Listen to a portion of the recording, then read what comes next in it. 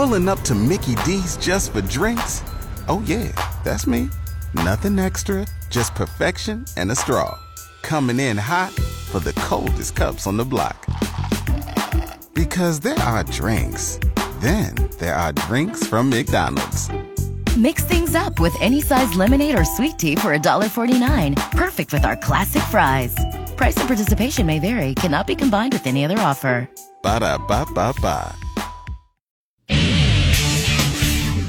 South Dakota State came into Lincoln Wednesday night and extended their win streak to 11 games by defeating the Nebraska baseball team 8-3 at Hawksfield Haymarket Park. Meanwhile, the Creighton baseball team, they got a walk-off win in the ninth inning as the Blue Jays defeated UNLV 8-7 on Wednesday night in non-conference action at Charles Schwab Park in Omaha. Tickets for Volleyball Day in Nebraska went on sale to the public Wednesday morning, but were long wait times for people waiting to buy tickets online for the August 30th volleyball doubleheader at Memorial Stadium.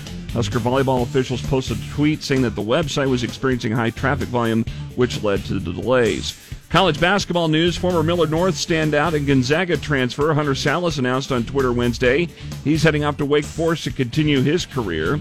Meanwhile, the Creighton men's basketball team added Sterling Knox to a letter of intent on Wednesday. The 6'6" wing from Las Vegas will have 4 years of eligibility when he arrives in Omaha this fall. Nebraska football defensive lineman Stephon Wynn has entered the NCAA transfer portal after one season. He had 22 tackles in his lone season with the Big Red in 2022 in a reserve role.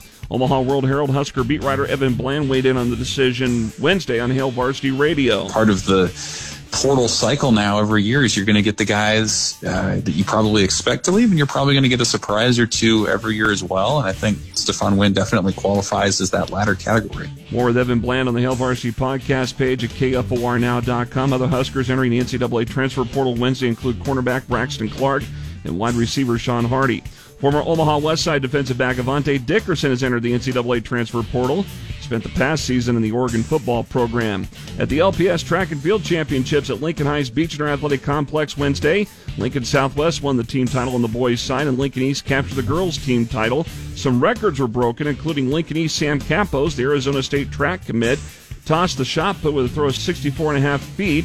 To set the meet record and school record. Southwest Lucas Helms, who went 6'8"1/4" to win the high jump, set a school and meet record. Lincoln High senior girls sprinter Nariah Hickel won the 100-meter dash with a top time in Class A this season of 12.12 seconds.